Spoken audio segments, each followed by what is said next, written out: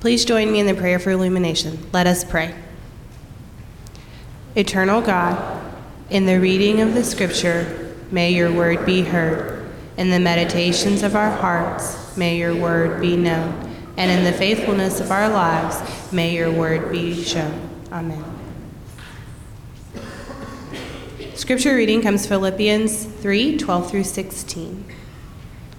It's not that I have already reached this goal or have already been perfected, but I pursue it so that I may grab hold of it because Christ grabbed hold of me for just this purpose.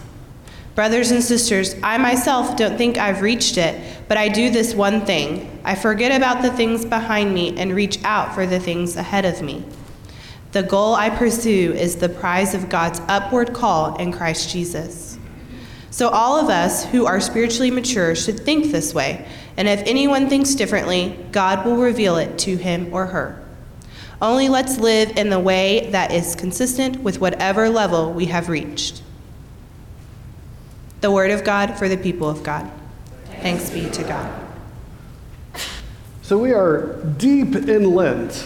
In fact, we are closer to Easter than we are not. And so if you see a little peeking of a sunrise out on the horizon, that's good. We're getting close. In the midst of our sermon series, we've been talking about those things that we have to let go of so as to journey to the heart of God. That not everything we carry with us can be carried down that road. And so we've started by talking about letting go of preferences and comfort, being able to kind of pick those things and enjoy them. We've talked about letting go of being right. We've talked about letting go of pride, about recognizing that our credentials or our accomplishments are just that. They're not everything, but they are something. And then today we talk about letting go of the past, letting go of those stories and events that have held us back in many different ways. Letting go of past is a conversation of moving from hurt to hope. Now, I am obviously not an elephant trainer, but one of those preacher stories that I've heard over and over again is if you talk to someone in the circus community, someone who's responsible for training an elephant from a young age, from birth all the way up to an adult, that one of the things that's known about elephants is that they have great, memory, right? They have great memory. And so one of the things that a trainer will do is when the elephant is just first beginning to stand, they'll put a chain around one leg and attach it to a stake that's driven into the ground. As a young adolescent or young child elephant, that elephant doesn't have the power or the strength to pull that stake out. Now, you and I both know that when that elephant is an adult, most likely there is little that will be able to hold it back.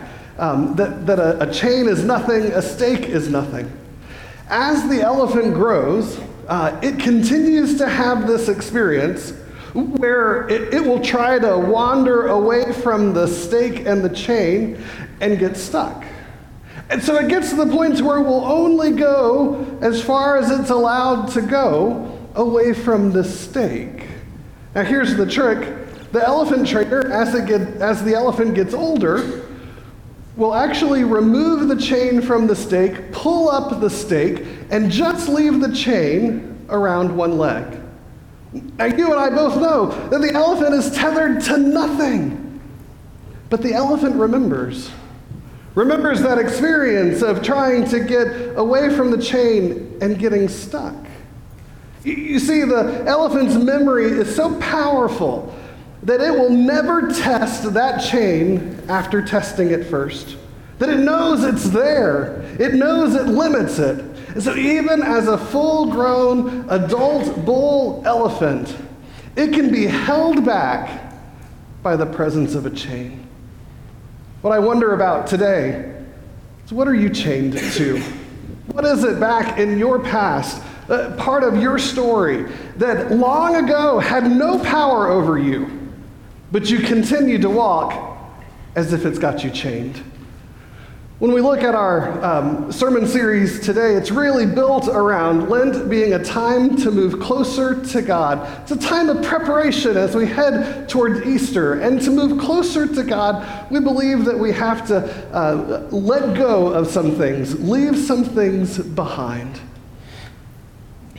Now, I like to think that everybody has this experience. Maybe it's just me. But do you remember that one thing, that one event, that one story, that one chapter or season in your life where everything changed? I mean, everything. Everything changed. And you remember from that moment, you remember before it, and you remember after it, and you can clearly see the differences between the two. What is that story? It could be a death of a grandparent. It could be a divorce, a loss of a job. It could be losing out on a scholarship. It could be moving to a new place from your childhood home. What is the story? That painful story that kind of lets you know that the world is hard and that it has hard edges, and that when we bump up against life's hard edges, it hurts and changes us. Well, I can tell you the story for me. I remember as an just recently ordained elder in the United Methodist Church. I'd only been in ministry for about a year. I was, maybe 25. I remember my dad calling me. Mom and Dad lived up in the Woodlands. Dad said, "Come on up, son. We've got some things we want to tell you." And so I showed up and found myself standing in the childhood kitchen of my childhood home in the Woodlands, and Mom was on one side of the kitchen and Dad was on the other. And the reality was that they didn't have much of anything to tell me. What they wanted was for me to be present, when essentially they realized they were going to have a divorce. Dad came clean on some lies that he had been handling for a number of years, and my mom looked at him, and in one of those clear moments of differentiation, she said, "I want a divorce." And he said, "But maybe, can we?" And she said, "I'd love for you to have your things out by the end of the week." He said, there was no message for me in all of this, except that I had a ringside seat to the crumbling of my parents' divorce. And I want to say that for years, that really was the before and the after. That I could remember to the time before the divorce, and I could remember the time after the divorce, and I could tell you the differences that were there. I remember how strange it was to tell friends that I'd known from childhood that my parents were divorced. I could remember the challenges of going through a box of stuff that had been in the house but is no longer able to be in the house because they were going to sell it. And I remember driving by that house regularly at 15 Star Pine Court. I could tell you how things were so good before and how they weren't anymore. Can you connect to that story? That there's an event, there's a time, there's something. And before that, it was good. And after that, it's changed. I don't know about you, but sometimes when we encounter those stories really take over our heart and our feelings. I mean, we could be 15 years away from it, but we can put ourselves right back in that place and feel all the feelings that was there. It's hard sometimes to walk away from that past experience, to be able to put distance between ourselves and it. It seems as if it wells up inside of us so easily and so quickly. Paul talks about this in Philippians. He says, "Brothers and sisters, I myself don't think I've reached it, but I do this one thing. I forget about the things behind me, and I reach out for the things ahead of me." I really liked Pastor LM's comment about the most important thing about running in a race is what? Don't look back. Don't look back. I can remember running in those really enjoyable fun days where everybody come out on a Saturday to the elementary school and you do all those President's Fitness events, right? And I love to run in the race, right? And it'd be a line of people and they'd call and you'd run. But see, I'd get ahead. I know that's a surprise. No laughter. I'd get ahead, and then I'd start looking back because I wanted to celebrate the win before I'd won. There's that strange thing when you start looking backwards, you start not running straight. And now the goal line is so much farther for me because I'm not looking where I'm supposed to be looking. I forget about the things behind me. But you know, that's really easy to say, right? I mean, if you had told me 15, 20 years ago, I've got a solution for how you can let go of the past, I'd have given you $1 million, right? I mean, this is one of those nuts that if we could crack, what a powerful thing it would be in our lives. We talk about this in church growth and in ministry, that folk come to church kind of in two different camps. They come for one camp because it's time for discipleship, and they are ready to continue the work that they have done in other churches here. They want to grow in grace. They want to learn in spirituality. They want to get closer to Jesus. But there's another half. The other half, they're coming because of one of the 4 Ds. And they're really not just 4. There's more than 4. That last one, disorder, well, it could be just about anything. It could be moving. It could be, getting evicted. It could be losing your job. It could be any number of things. But when we think about those things that disrupt our lives, we find ourselves in the church trying to put the pieces back together. Those 4 Ds can be a powerful experience. Now, I know probably for most of you, you're all here for discipleship and no one's wounded, right? And you don't suffer from the 4 Ds at all. No laughter. Wow. Early service laughed. They thought it was either nervousness or laughter. I'm not sure which it was, right? Well, let's talk a little bit. What does it look like to let go of the past? I'll be really simple with you. Letting go of the past is a matter of setting it free. You see, when that story is inside of us and we carry it around with us, we don't really know what to do. And every time we think about it, the emotions swell up, the moment, and we're right there, and we just don't know what to do. I experience this often when people come to my office asking about how to forgive or how to move beyond something. And I say really simply, write a letter to God. And people say, write a letter to who? I say, to God. And they say, well, where are we supposed to send that letter? And I say, it's okay, send it to me. Send it to me, address it to the church, and write on the back of it, letter to God. And I'll make you a promise. I'm not going to read it, because I know that as you wrote it, God read it, and I'll shred it. But here's that spiritual, emotional process, that when we get it outside of our bodies, when we write it as a letter to God, when we pray it out loud to God, God is good to take that from us and start setting us free so that we're no longer chained by the chain that has no power over us, but rather we are living in the future that God's called. Now, you notice there's 3 options, right? Now, you can make this list as long as you want to. The second option is yelling it out. And I say, everybody go to school, everybody go to work, you're left at home, go into your room, shut the door. If necessary, go to your closet. I mean, it depends on how loud, right? You just want to be clear on that. And just yell. And you say, well, what do you yell? Do you yell at the person that did you wrong? Do you yell at yourself, at how you could have done better? I say, no, lift up your voice as loud as possible and cry out to God and say, God, rescue me. God, set me free. God, reach down and grab me with your arms and carry me, because at the moment I am captured by something that won't let me go. I believe the truth of the matter is that God's willing to hold us, to love us, and to take care of us. I also believe talking it out is a good idea. Now, if you're an extrovert, this is really helpful. If you know the difference between extroverts and introverts, right? Extroverts don't know what they think until they say it. Do I need to say that one again? Did you get it right? Introverts don't say anything until they know what they think. I'll tell you, there's an extrovert and an introvert on your staff. One of them's Kate and one of them's me. I'll let you figure out which one's which. But talking it out, I really do believe that the beginning of the medieval practice in the Catholic Church of going to confessional was really about having a social, relational connection with somebody who could hear about the things that have held you back and speak words of forgiveness over you. That the ability to tell somebody the story. I can remember 10 years after my parents' divorce, sitting with a colleague and saying, I cannot believe all of this happened to me. And he looked at me and said, really? Really? 10 years ago, decisions that your parents made, you're going to allow them to keep you from being who God's called you to be?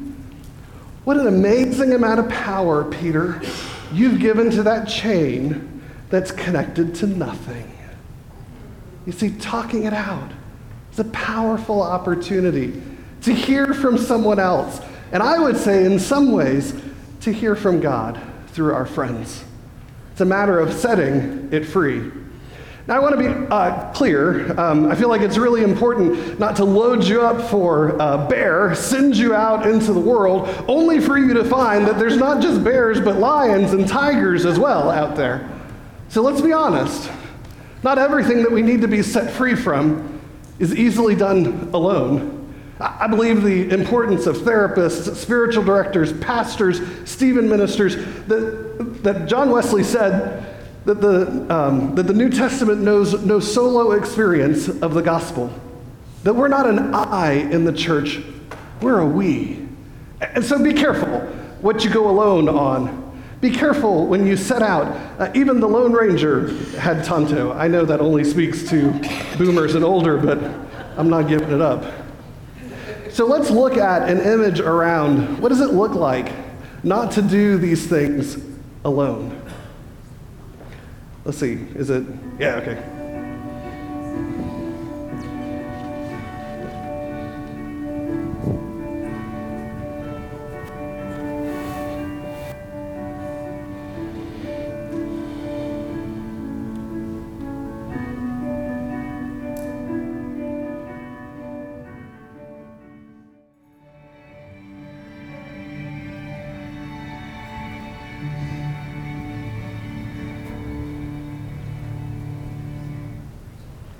Paul says in Philippians, I pursue it so that I may grab hold of it, because Christ grabbed hold of me for just this purpose. You see, we've so decided that God is watching for us to perform like we're supposed to. Almost like a father who's watched over his son, trained for the Olympics day in and day out, every year of his life, and he gets to the place and the moment where he's going to succeed. Notice that the father doesn't stay in the stands and look down on the son, but that Derek Redmond's father comes and walks with him. I love the gesture of this, right? Get those people out of my way. This is my son. I will walk with him to the finish line. You see, we're not having to do this alone. That God isn't holding our past against us. I got to tell you that the day that I gave up, that I let go of my past, was the day I decided to delete from my online calendar a yearly reminder of the day that my dad had invited me to go to the Woodlands to listen to my parents have their divorce. I kept that for 10 years. Every year when that day would come around, I would see that in the morning and remember that that was the day between before and after. That was the day that made the difference. The day I deleted that, I got to be a new creation. When we look at Scripture, Paul says in 2 Corinthians, so then if anyone is in Christ, that person is part of the new creation. The old things have gone away, and look, new things have arrived. I know, you and I think of our past, and we feel like we are defined by it. But in God's eyes, we are defined of what yet can be. As we head towards Easter, we'll go through Holy Week. And in Holy Week, we'll remember the story of how Jesus was persecuted, arrested, nailed to a cross, and died on the third day. Can you imagine what it was like to be the disciples during those 3 days? Man, we gave 3 years of our lives, and now he's dead. What do we do now? But see, God's in the business of taking things that are lost, broken, and dead, things that you think have no future, and breathing life into it. We call it resurrection. So though letting go of past seems like a strange, difficult accomplishment, it's what God's in the business of, making new creations like you and like me. Remember to move forward with God. What past will you leave behind? And know that you don't have to do it alone. In the name of the Father, the Son, and the Holy Spirit, amen.